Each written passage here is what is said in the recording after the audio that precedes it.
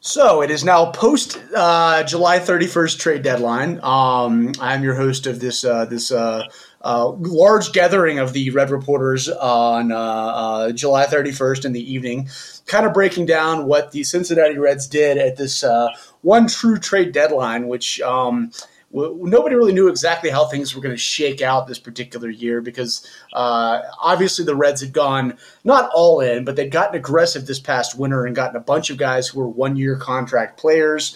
And then immediately after they started doing that, baseball essentially decided to make there only be one deadline and no waiver period in August this year. So the Reds were certainly flying into new territory and how they were going to approach this. But the rest of baseball was as well. And, a deadline that looked like it was going to be kind of boring, I guess, for a time, picked up tremendous momentum in the last 24 hours before, and the Reds were one of several teams that made some pretty damn franchise-altering moves. So just going to break those down a little bit. Got a couple great guests on tonight. Got in Indianapolis, we got Derek Grimes joining us again. Grimey, what's going on, buddy?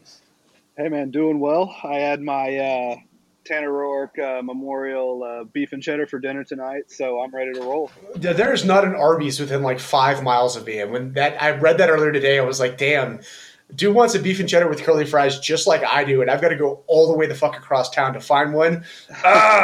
So I was I empathize with the guy. I certainly do. So well, I put that on Twitter, and I do want to answer a question. We got a question after viewer mail. Yeah. After you retweeted my tweet, somebody asked if that was the same Arby's that Tanner Roark went to, and I want to tell the listener no, it was not the same Arby's. Do we even know which Arby's it was? All we know is that he was driving to Atlanta from Cincinnati, which means he probably passed, 7,000 Arby's in that drive? Right. Yeah, so also joining us tonight is BK back in Cincinnati. Beak tried to jump on with us last night, but my horrendous editing skills kind of made me have to lop off his segment, which was unfortunate. Not your fault.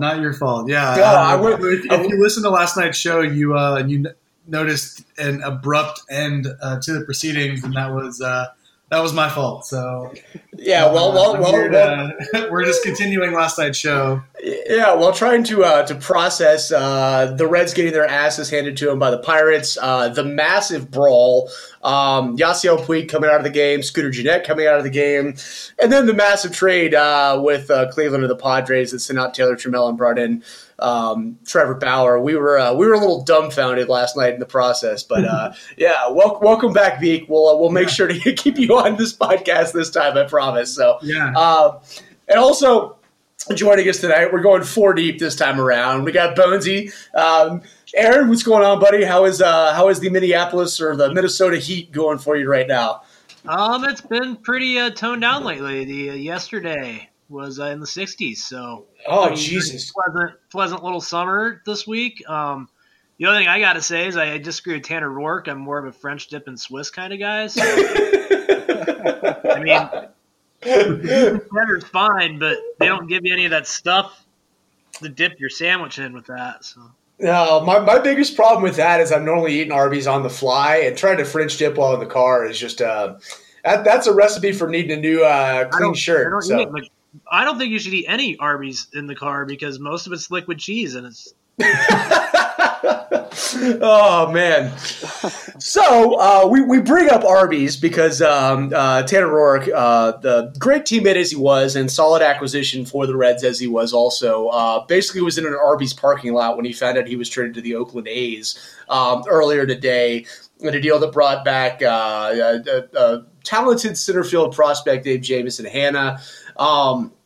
One of 3 major trades the Reds made in the last 24 hours. The other obviously being the one I alluded to, was sent Yasiel Puig to Cleveland along with lefty pitching prospect Scott Moss. Sent Taylor Trammell, the Reds' top prospect, to the San Diego Padres, and brought Trevor Bauer in from Cleveland. And then after the deadline, actually, we found out that the pinch hit appearance from Phillip Ervin against left-handed reliever Francisco Liriano late in today's game was not because it was a lefty on the mound. It was because Scooter was getting pulled because he was getting traded to the San Francisco Giants for the infamous player to be named later, who we will discover is probably not a prospect at some point in the coming months. So major moves for the Reds. Obviously, shedding 2 bats that had been big parts of this team both last year and previous years and in this year. But also guys who are going to be free agents at the end of the season. Same goes for Roark. He was a free agent to be at the end of this year. The Reds obviously got Alex Wood back recently and then brought in Bauer, who, for all of his interesting quirks and flaws, is under team control for 2020 and does figure to be a very good, prominent piece of a rotation that now looks like it is one of the most formidable ones out there for the rest of the 2019 season and certainly has good legs for 2020. I guess just on the whole, just in terms of being buyers and sellers for the 2019 season, what do you guys think this does for the Reds? Are they punting? Are they done? Are they just turning it over to young guys they think could be good? What are your thoughts just in general on this? BK, how about you go first, man? Yeah, so I mean, I think that, really in their minds, I don't think that this is a win in 2019 built roster at this point. You are taking a lot of chances, but at the same time, you're making space for guys who maybe you had seen a little bit of in Josh Van Meter and Phillip Ervin, and you're giving him more of a role going forward. So, you may end up getting more out of those guys than you would out of Scooter Gennett. You probably won't get more than you would have out of Yasiel Puig, but I think that all of these are pretty defensible moves after the initial kind of shock of getting Trevor Bauer and feeling that we gave up too much. But when it comes down to it, it feels definitely more like it's their 2020 moves with 2020 in mind, so you can kind of see what you're getting out of. In the right field spot and the second base spot going forward. But, it doesn't really – I think it makes 2019 season a little bit more interesting to me, just giving these guys a chance. And, it doesn't seem like they're going to take a huge regression on offense. Yeah, I mean, I think there's no denying that right now, this very moment, the pitching staff is as good as it's been all year. I mean, you get Bauer into the rotation. You get Alex Wood back and healthy. Anthony DeSclafani's pitching his best ball of the season. Luis Castillo is obviously pitching great, as is Sonny Gray. Yasiel Iglesias has been up and down all season, but he's starting to kind of put some of those performances together again. David Hernandez, in theory, is healthy. Amir Garrett's back on the roster as well after being on the IL for a while. For a team that who's on the whole, their collective moves make it look like they're kind of punting on 2019. This is the best pitching staff that they've had together all year on paper, and probably by performance as well. And so if the young guys, if Josh Van Meter is actually legitimately a great hitter now after being kind of not a prospect for the first 5 years of his professional career, if Phillip Ervin is indeed a perfect platoon bat partner for the lefties in the outfield, if Jose Peraza can continue to be hot like he was over the second half of last year and like he's looked, there's a chance this team could still be just as good now as it was yesterday. It's a long shot because it's guys who are unproven at this point, but it's not without the realm of expectations. Grimy, what do you think, man? Yeah, I mean, for 2019, I think it's going to be pretty difficult to fill the Yasiel Puig-sized hole in the lineup.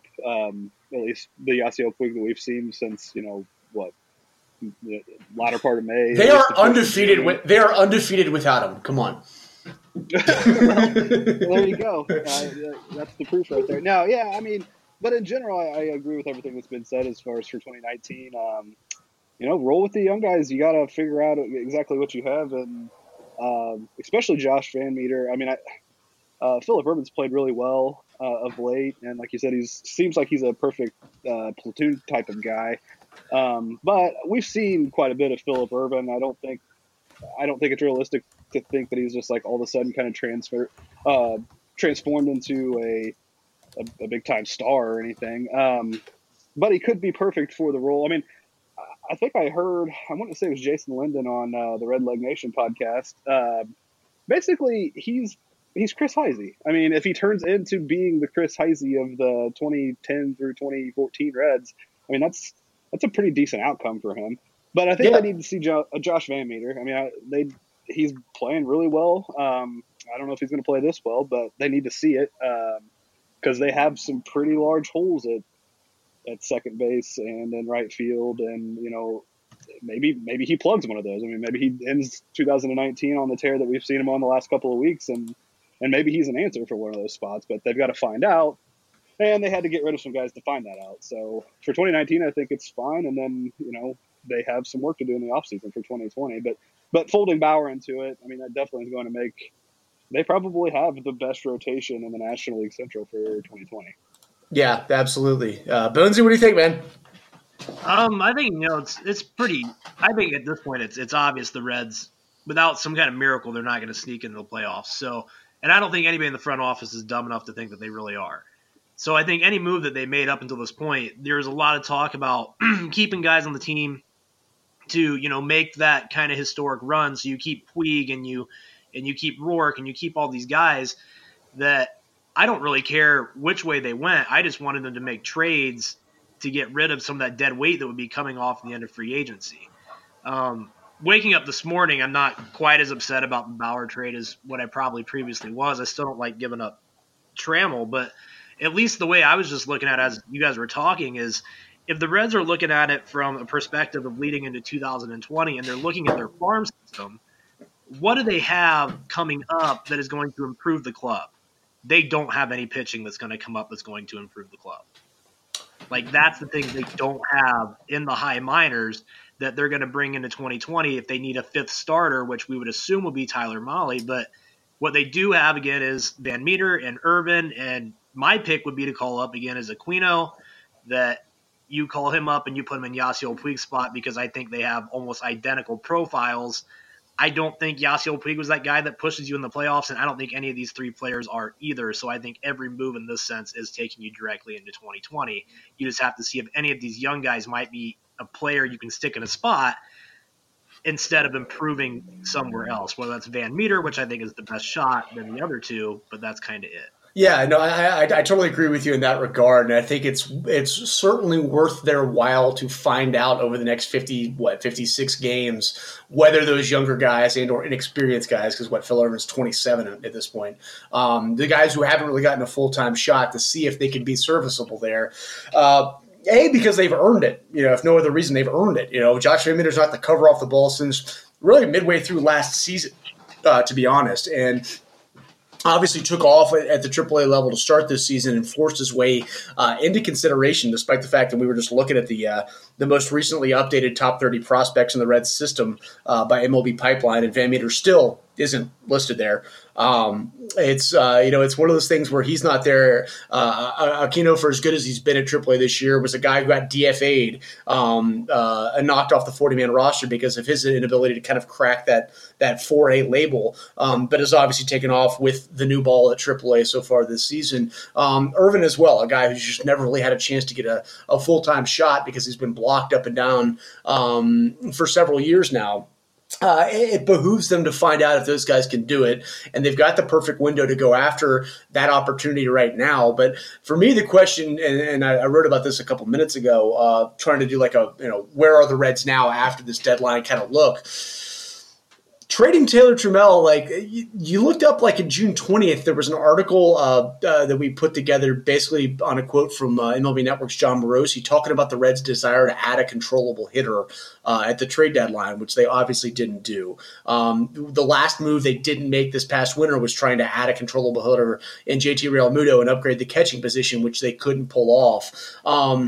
I think they know that they need to add a controllable hitter.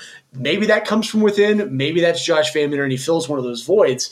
But if it's not those guys, and if they look up and say, hey, we put our best prospect into getting a pitcher who's only under team control for 2020, and we can't fill that controllable hitter we need from within, you look at where the state of the farm system is right now. You lost Taylor Trammell, Hunter Green's out with Tommy John. Jonathan India is having a rough season so far. Tony Santillan is having an even rougher season so far, as is Vlad Gutierrez. You've got 2 guys in the top 10 in re-signs and Tyler Callahan, who are teenagers. TJ Friedel broke his ankle. Jose Siri has underperformed alongside Tyler Stevenson, all at the same Chattanooga level where Taylor Trammell was struggling too. Adding Trevor Bauer as a guy who's going to make maybe $20 million next season and still potentially having to fill second base or shortstop or right field and maybe still seeking that catching upgrade that you never got last winter. You've taken a bunch of payroll. You took your best prospect out of the mix. And this is a Reds team that hasn't dipped their foot into free agency ever. I mean, we're talking 12 years since they got Francisco Cordero for $45 million. So they need to find out, obviously, because they need to find out what they need to go out and get this winter. But using the best trade chip on a one-year guy, given all of those question marks around it, is what really had me, I think, questioning things last night. Because especially in a deal where you see Franmil Reyes go the opposite way, that's a guy with 5 years of team control, and that's the kind of player that the Reds, I think, should have been targeting in this sort of deal. So, but yeah, it'll be certainly interesting. BK, what do you think, man? Yeah, it's definitely kind of curious to see what they'll do from here. You know, with I think that they could have definitely got that bat, but then again, you know, maybe they have something planned for the offseason. Maybe they're thinking that, hey, maybe we will dip into free agency. Maybe there's, you know, somebody that, you know, may become available at the end of the season that isn't available now, and they're just going to kind of take their chances on that. But, you know, as you said, it has been a really long time. I didn't realize it had been 13 years since they had got Cordero. That's pretty amazing. Yeah, I think it was right before the 07 season. It might have been before 08. Yeah, either way, it's been a while. I think you're right, but man, it doesn't feel like it's been that long. But yeah, I mean, I can definitely see them going in and getting an outfielder or somebody on like a 3 or 4 year deal, not a, you know, long deal like, you know, the Bryce Harper, Manny Machado deals we saw, you know, last offseason. But, you know, I think that at some point, if the Reds are going to say that 2020 is their year, they need to, you know, put up or shut up. And that may involve getting involved in the free agent market. And that's what they need to do. Yeah. Grimy, what do you think? Yeah, I think actually, you know, what's kind of lost in this is, you know, if they do happen to, well, pardon the phrase here, I guess, strike out on some of the young guys that they're plugging into the lineup here now, they're going to have all those holes to fill, and it's not going to come cheaply, as you mentioned. But you know, they also really need to start looking at signing relief pitchers as well. And I know that you can pick some of those guys up off the scrap heap for, you know, $2 or $3 million like they've done with David Hernandez and Jared Hughes. But the other part of that is finding that guy again. You know, they've got to not just sign somebody like that, but they've also got to, you know, recognize who that person is going to be. So if they strike out on all these guys and they have to spend a bunch of money on at least one position, whether it be right field or second base or whatever they want to do, well, then you're kind of looking at the scrap heap for relief pitching. And, you know, especially when Jared Hughes and David Hernandez probably won't be on this team anymore, they got to find that guy. And it can't be, you know, they can't go out and sign like Blake Wood or something like that. You know what I mean? Like, it's got to be somebody better than that to fill in toward the back end of the bullpen.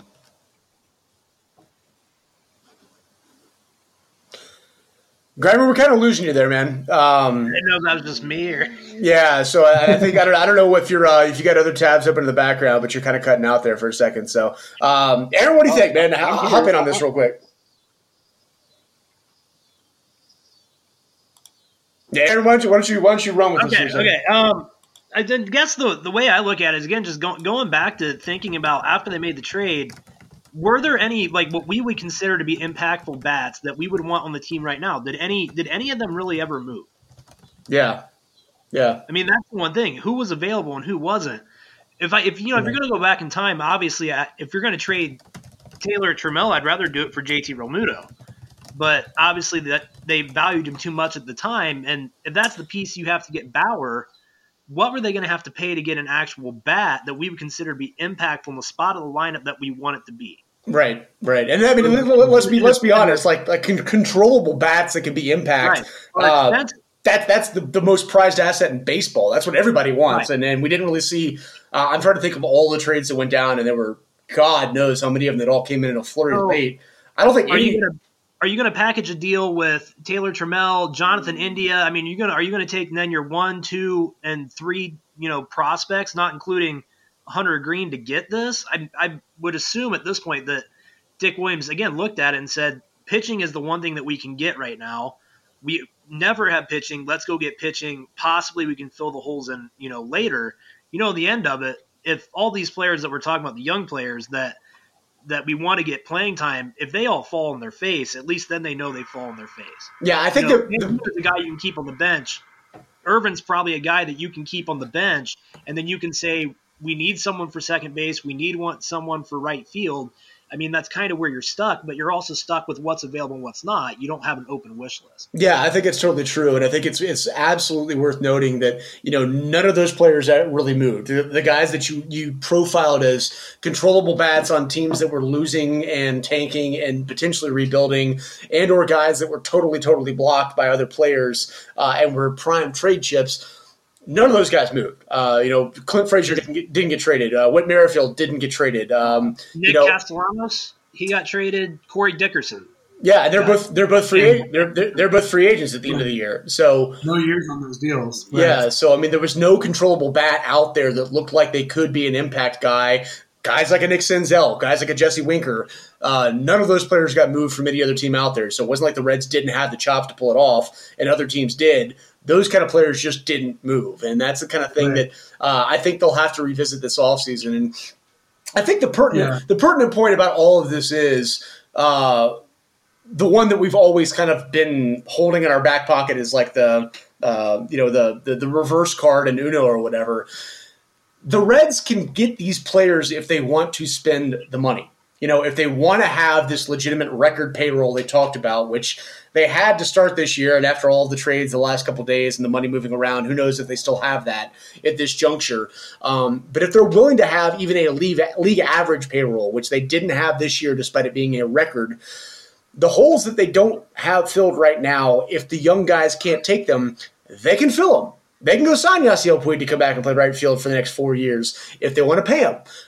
They can hit the free agent market and fill these kind of voids. They could sign Yasmani Grandal to be the catcher for the next 4 or 5 years if they shell out $60 million. They just have to do it. And for us, it's hard to kind of like sit back and break down the moves they didn't make with two different eyes, because the one eye is if they operate like teams that show they can spend money, then they still have the ability to answer a lot of these questions. But if they operate like the Reds that we've seen the Reds operate as for the last, Castellini took over in 2006, Cordero got signed in 2007, and that's it. Then there's a lot that they didn't do that they probably should have otherwise. So maybe this is a change of course. Maybe this is them being willing to open up the pocketbooks and splash cash that way. But if it's the same old Reds, the moves they made this trade deadline didn't get them far enough as far as I'm concerned, especially considering they gave away their best prospect for a one-year guy. So, did anybody have any thoughts on that? I was just going to say, I think Castellini's worth like $300 million. He should act like he's worth $300 million. Right. Yeah, it's about time that he kind of shit or get off the pod as far as owning the team, right? I mean, I think, and I'll throw this out to the group. I'm wondering too how the July 31st only situation may have affected, the quality of bats available, because it does kind of seem like this was a deadline in general that people didn't really know what to expect. It didn't seem like there were a lot of teams that were selling, which is why it made sense for the Reds to kind of do what they did. But I'm wondering if there had been another month, if there may have been more bats available in that kind of August waiver period that we've had in years past. Well, can you guys hear me? Yeah. Now, okay, awesome. Yeah. Well, to piggyback on that question, do you guys think that they should, since there's only going to be one trade deadline now, do you think they should move it back a week or two? I mean, if we're only going to get July 31st rather than July 31st and August 31st, so they like compromise and put it at like August 10th or something? I think they've talked about doing that. Yeah, it makes a lot of sense. I like the hard date. I mean, it's 2 months. You make your deal, and you have those players for the next 2 months. I think pushing it back, you start getting too close to the playoffs. I think this year particularly kind of like helped exacerbate the fact that there was only one true deadline, because there have been plenty of years and years past where the National League has not been nearly as tightly packed as it is right now for all the playoff spots, both in the Central and in the wild card race, where there's so many teams within 5, 6, 7 games that really thought that a 3-game win streak in the last days of the month could put them into buying status. That kind of thing doesn't happen every year, and this year it certainly did. And I think that really put a very large stress on this new trade deadline thing, because the Reds were buyers. The Reds bought Trevor Bauer, and we're 7.5 games back when they bought him. So, I mean, if a team like that is still in the market to not sell when they also have so many of the rental bats and rental pitchers that otherwise would get moved at this time of year, that kind of shows you just how log-jammed and short-term focused that trade deadline was. Yeah, for sure. I think we've just seen this ever since they added the 2 wild cards anyway. I mean, there's just too many teams that think they're in it instead of being more realistic. Everybody thinks they're going to go on some historic run and they're going to come up from 7 games down, at the end of July. And how often does that really happen? Yeah, it just doesn't. Well, and I feel like most teams don't want to admit that they're not in it in July, right? With the August 31st deadline, you could sell in July, and if you're, if you think that you could still be in it, in August, then, become buyers and kind of claw your way back, which I feel like now that you can't do that, a lot of teams I feel like are in denial. Even the Reds are in denial about they're not going to win the division this year, but if you listen to anything that the team is saying, they think they still have a shot at it, which, okay. But it is at least worth noting that Reds attendance is up almost 3,500 fans per game this year over last year. I think you could thank Yasiel Puig for that.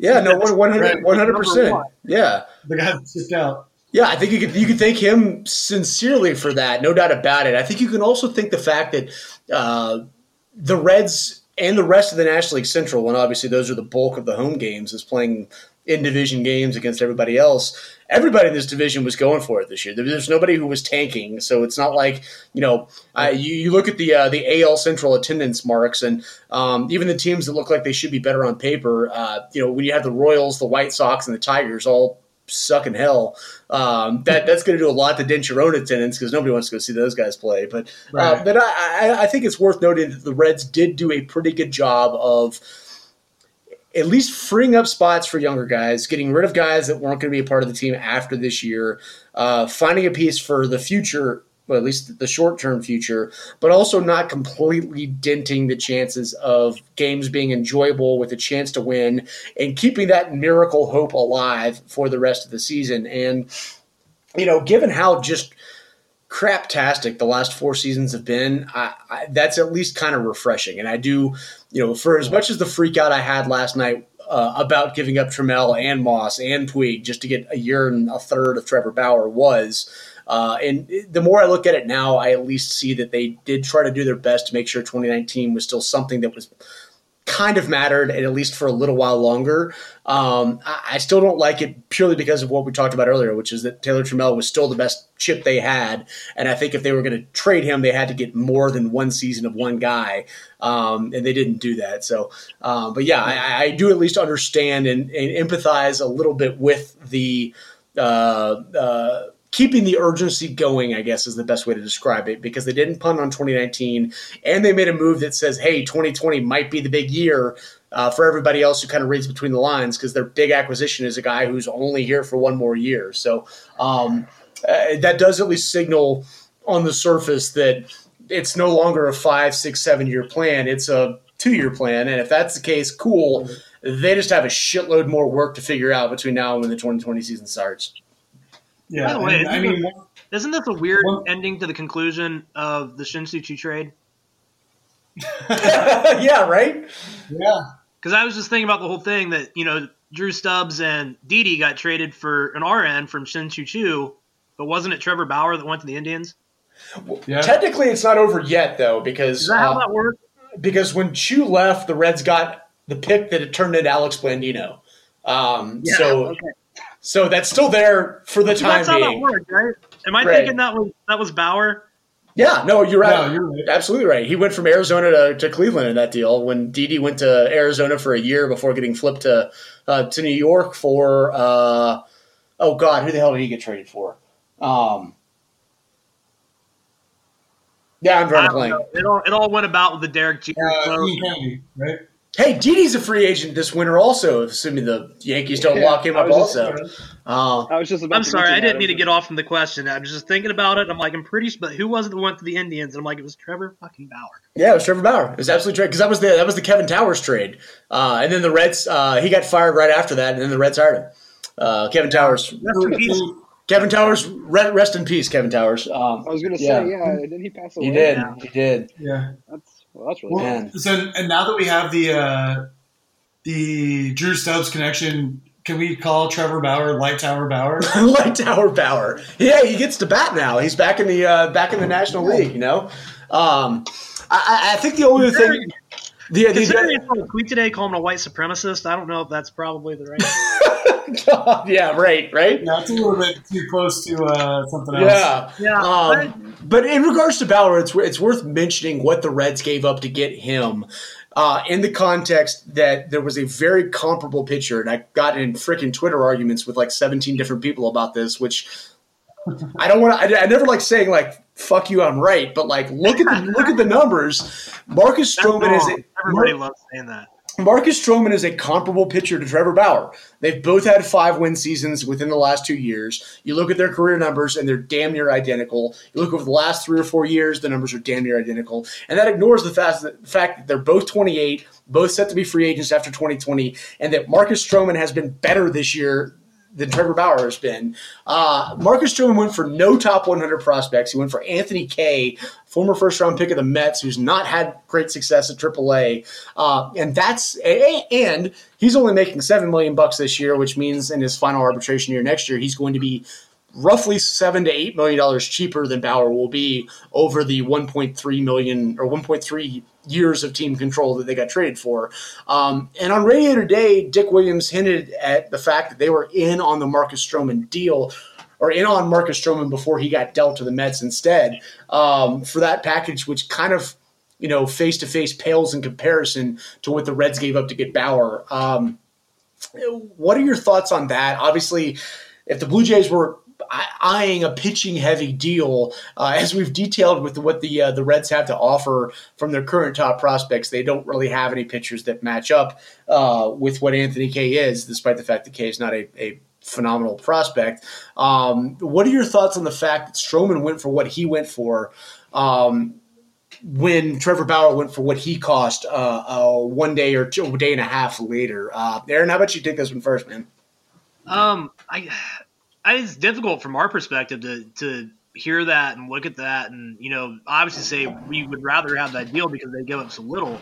But I think we were talking about that in the Slack channel earlier, and I don't know if the Reds have a package of pitchers that Toronto is looking for that the Mets do that's comparable. Yeah. I mean, I don't see they got at least one guy, and I haven't looked in depth at it, that is realistically somebody they can put in their major league rotation right now. Or at least is very, very close to that, like a AAA guy. And I don't see anybody really, in our perspective, that would be able to beat that deal unless we include a third team. In this case, with Trevor Bauer, essentially we have excess bats, shockingly, even though we may not feel like we do. Taylor Trammell is that guy that's going to get you something that you're able to finagle a deal that's going to get you Trevor Bauer. But I don't know if we had the pieces to get Marcus Stroman, which in the end of it just really sucked. Yeah, exactly. BK, what do you think? Yeah, I mean, I think that, I totally agree with what Aaron said. Like, I don't know that it was a good matchup.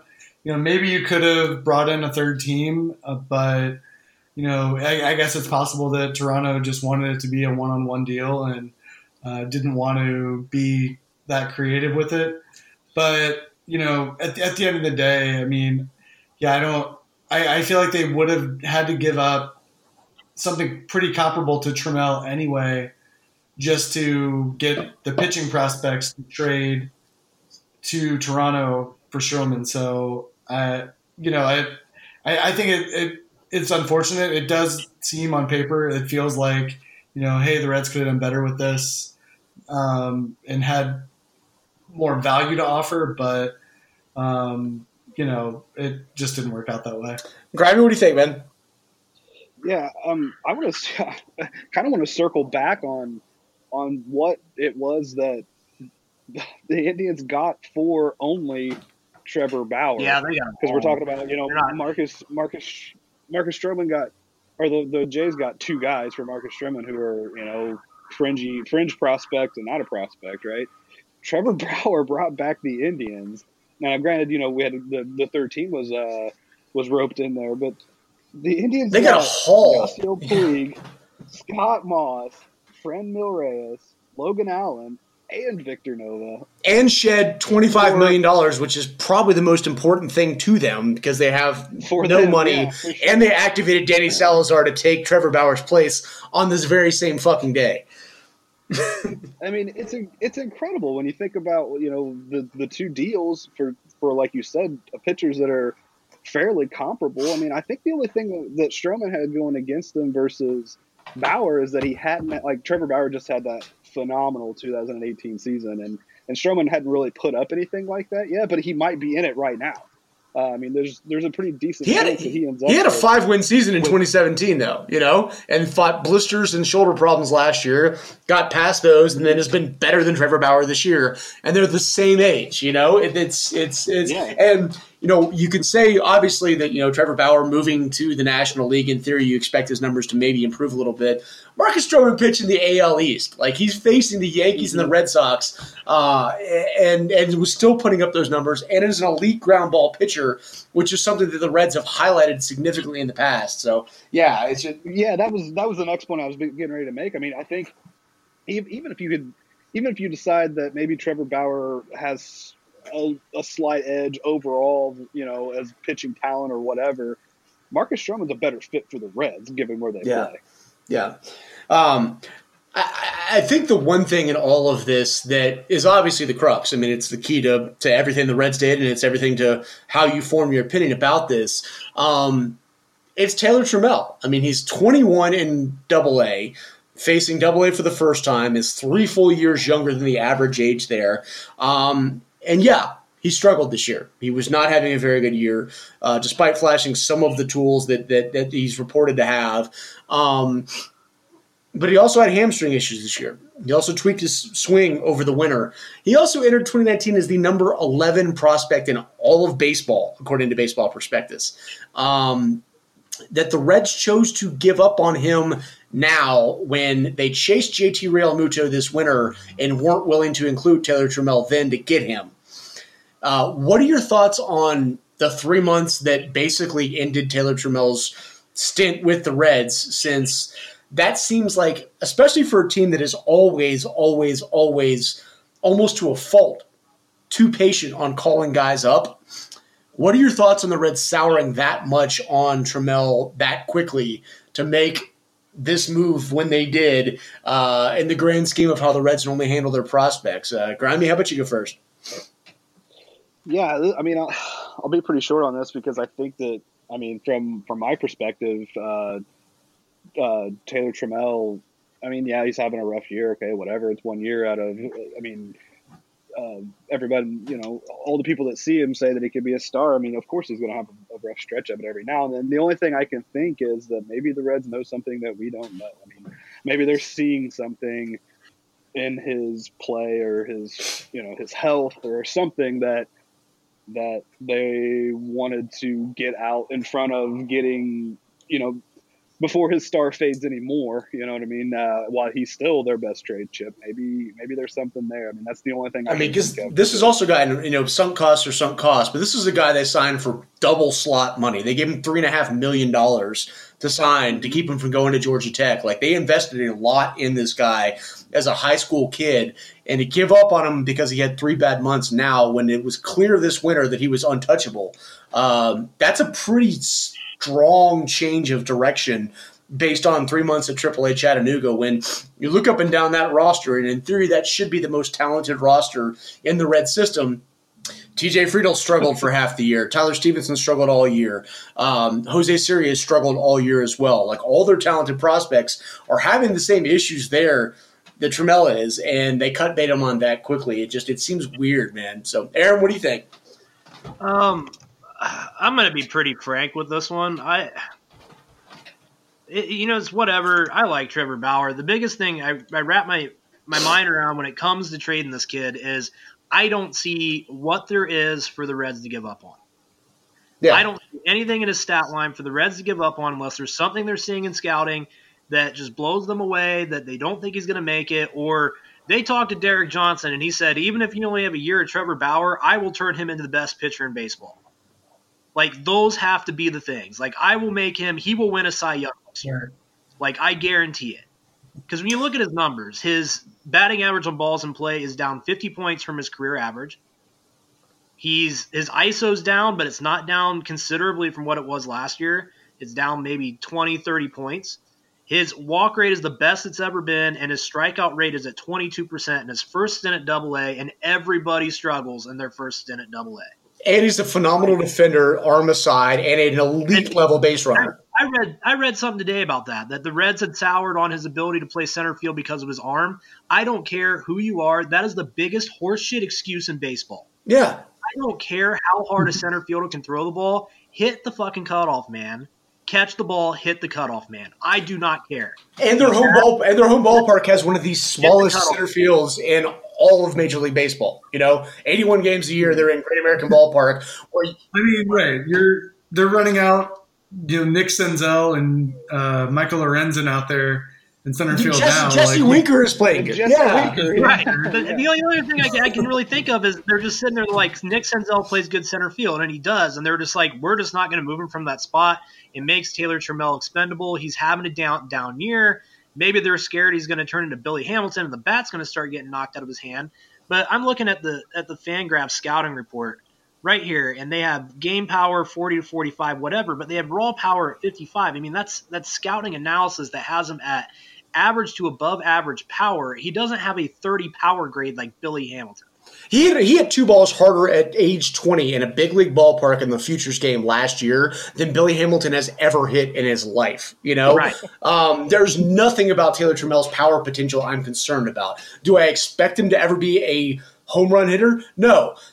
Jesse Winker was not a home run hitter. They waited patiently with him for 3 years. I'm going to say something really – well, I was going to say something if he went to Cleveland because I was about to compare him to Kenny Lofton with more power. But Yeah. I mean, but they waited patiently for Jesse Winker for 3 years after a wrist injury and a car crash, knowing that he was showing all of the other tools they wanted out of him. Elite strike zone judgment, the ability to hit for contact. They waited for all of that and brought him up at 24, almost 25 years old. They cut bait on Taylor Trammell after 3 months when he was untouchable to now. The one thing that I think I might be able to wrap my head around this is that what you mentioned about Derek Johnson, only not for 2020. And I would be shocked if this happened, but it also kind of makes sense on paper. If you get Trevor Bauer for 2 months on a season that looks down from what he did last year, and you get Johnson who thinks he has a tweak, and maybe it's just one minor thing, and you get 2 months of him working together with Bauer, and Bauer goes nuts for the last 2 months of the season, and then maybe you try to flip him this winter and see what you can get for him. And that I could see the end game for this trade being real. Of course, and I say that because Zach Mizell, senior writer for The Athletic, Clevelander, author of 3 books, on Twitter, tweeted about 25 minutes ago that Trevor Bauer said he pitched for 2 months with partially torn ligaments in his ankle and back spasms. He said he was truly healthy for, quote, 7 or 8 starts, end quote, this season. And if that's the case and the Reds signed off on getting him, maybe, just maybe, he has the kind of finishing stretch this winter that makes him one of the more marketable assets on the market going into this winter. And maybe they still keep him because Derek Johnson can fix him and they know he's healthy. But maybe they also realize that they've got other good pitching options. He's eating up a full fifth of what their projected payroll probably is, and might try to flip him for something else, at which point in time maybe they did sour a little bit on Taylor Trammell, but they're also taking the risk that they can fix Bauer enough to get the piece that they want in return in a winter trade season that seems to be a little bit more patient and deliberate than what they had to deal with at the last couple days. And if that's the case, who the hell knows? And I'll begin to reform and re-justify the way that things have gone down over the last couple days, because that's a lot of pertinent information that just hasn't quite been out there, you know? Yeah, I mean, I don't know when they say, he's only been healthy for 7 or 8 starts. I don't know if that's, is that his last 7 or 8, or is that leading off the year and he hasn't been for a while? It seems like if you look at just kind of how his game logs have progressed throughout the year, he had a really good April and then kind of struggled in May of this year. But I don't know if the Reds think that, are saying that he's healthy now. I don't know if this is just news to the Reds right now. Torn ankle ligaments in the middle of the season. Yeah, I don't know. I mean, you're like pitching on days, but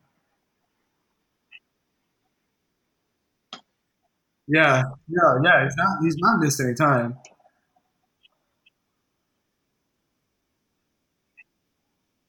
That's what I was about to say. Like, this is like Trevor Bauer. Like, I'm real tough. Like, I gut it out, but I haven't been pitching very good. So, like, here's the reason why. But like, I'm really tough, so don't think about it.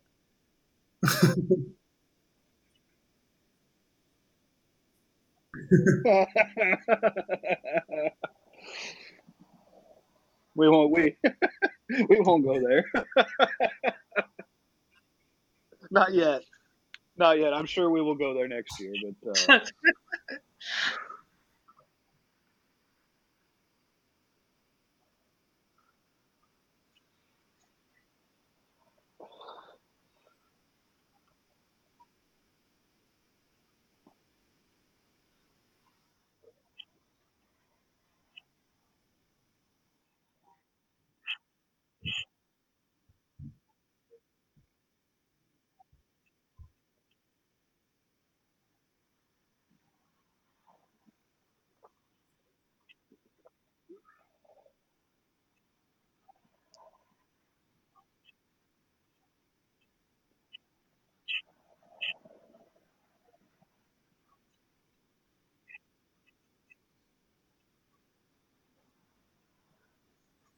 yeah, I think it's interesting. So what the Brewers basically just added Jordan Lyles, right? I don't even know that. Yeah, which doesn't really do much for me, but so that's what it is.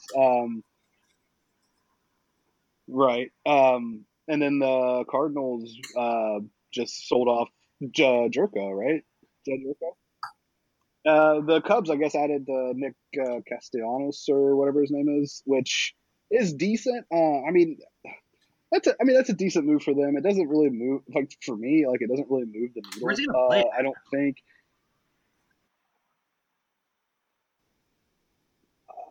Yeah,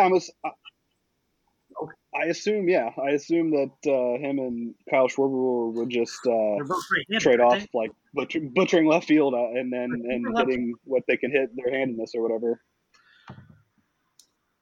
So there's not a lot. I mean, and the Pirates suck, so we won't even talk about them. But oh god, if David Bell could have just he could have clocked Clint Hurdle last night, that would have been great.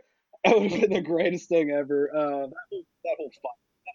What a missed opportunity. A masterpiece. But no, yeah. So the Reds were the big movers and shakers really in the division, and it's not probably going to make any difference for this year. But like I said, I mean, going into 2020, they've got easily, I think, in my opinion at least, the best starting rotation in the NL Central. They obviously have some large holes to plug, especially when you look at other teams in the division. But, you look at the Cardinals, and they're going to lose, probably going to lose Marcell Ozuna in their lineup next season. Yeah. So there's and the Cubs have been pretty outspoken, at least for this season, that there's not any money left to spend, which I think is hilarious from a team owned by the Ricketts. But so I don't see that they're going to go out and like make huge moves or anything. And they've kind of depleted their farm system through all of the trades that they've made to make the team that they are, which is kind of, I mean, they're a good team, but based on what we thought the Cubs were going to be for a while, I mean, they're pretty underwhelming. And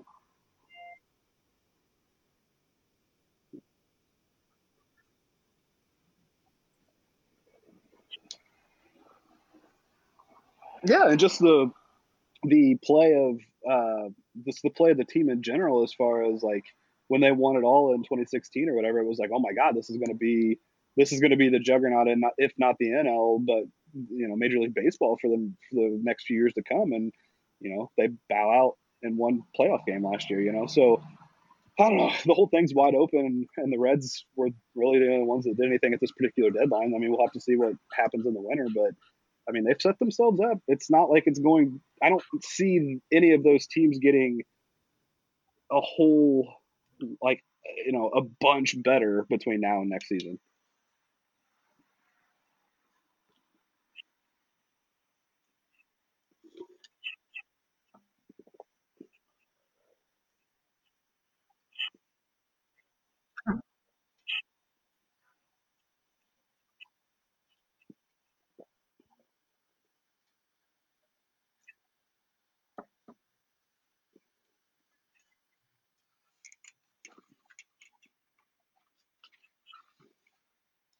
To me, the NL Central is a dumpster fire of confusion.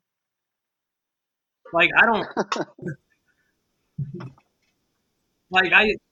like before the year, everybody's like, oh, it's the best division in baseball, and you got all this, and like the Reds made huge improvements, but they're still looking at fifth place, like just outside of, and it's all going to be stacked together, which is what happened, and every team kills each other. But I've watched way more baseball this year than I have in the last few years, and I don't find that any team is realistically that impressive. Like, or scary, or like can't be like overdone. And the Reds just made a move that arguably definitely gives them the best pitching rotation in the division. And now they can focus their money on relief pitching or trying to find offense or whatever, if they would actually focus their money on something. To me, I don't know. I mean, the Cubs will probably win the division. I don't consider Milwaukee to be scary at all outside they got Christian Yelich, who's awesome. But, I mean, without him, they would be dead. And Pittsburgh sucks, and Clint Earl worse. Yasiel Puig should have just broke his face before he left and just said, I'm going to the American League. I'll do you all a favor.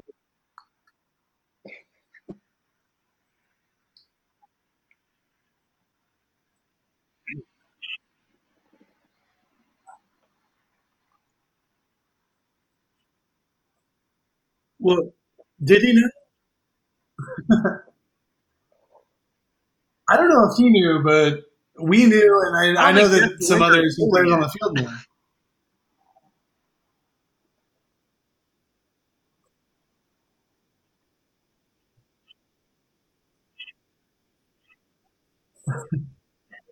Jake Williams, because he had Walt Jocketty's phone, was running down the stairs to tell somebody.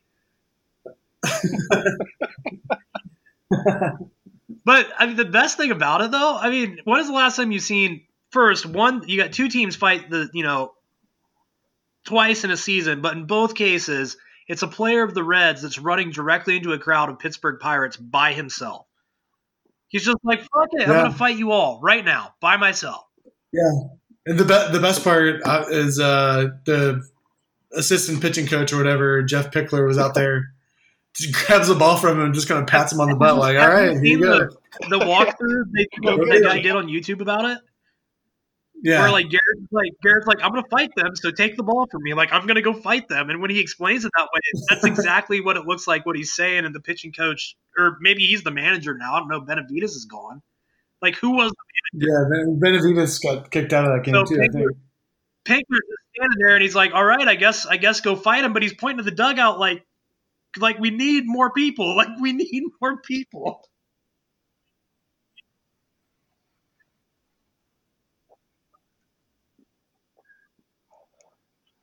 I'm telling you, I love it. He needs to be suspended for 10 games. The Major League Baseball can't let that happen. I love it.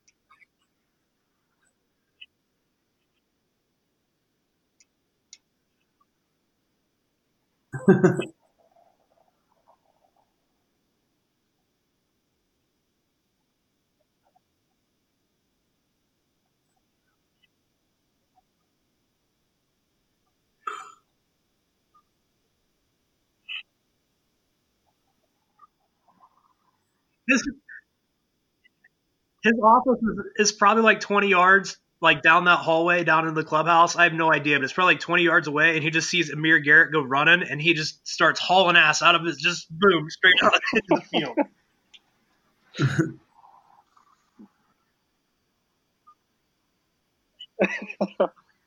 Major League for Cleveland.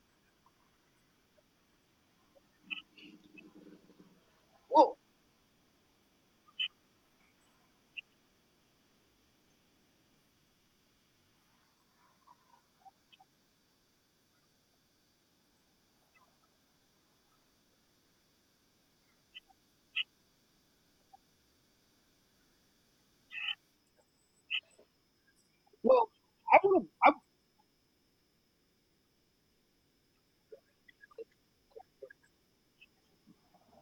I do want to point out the shitheadedness of Clint Hurdle, though, because this isn't even the first manager Joe Madden went after lost his mind.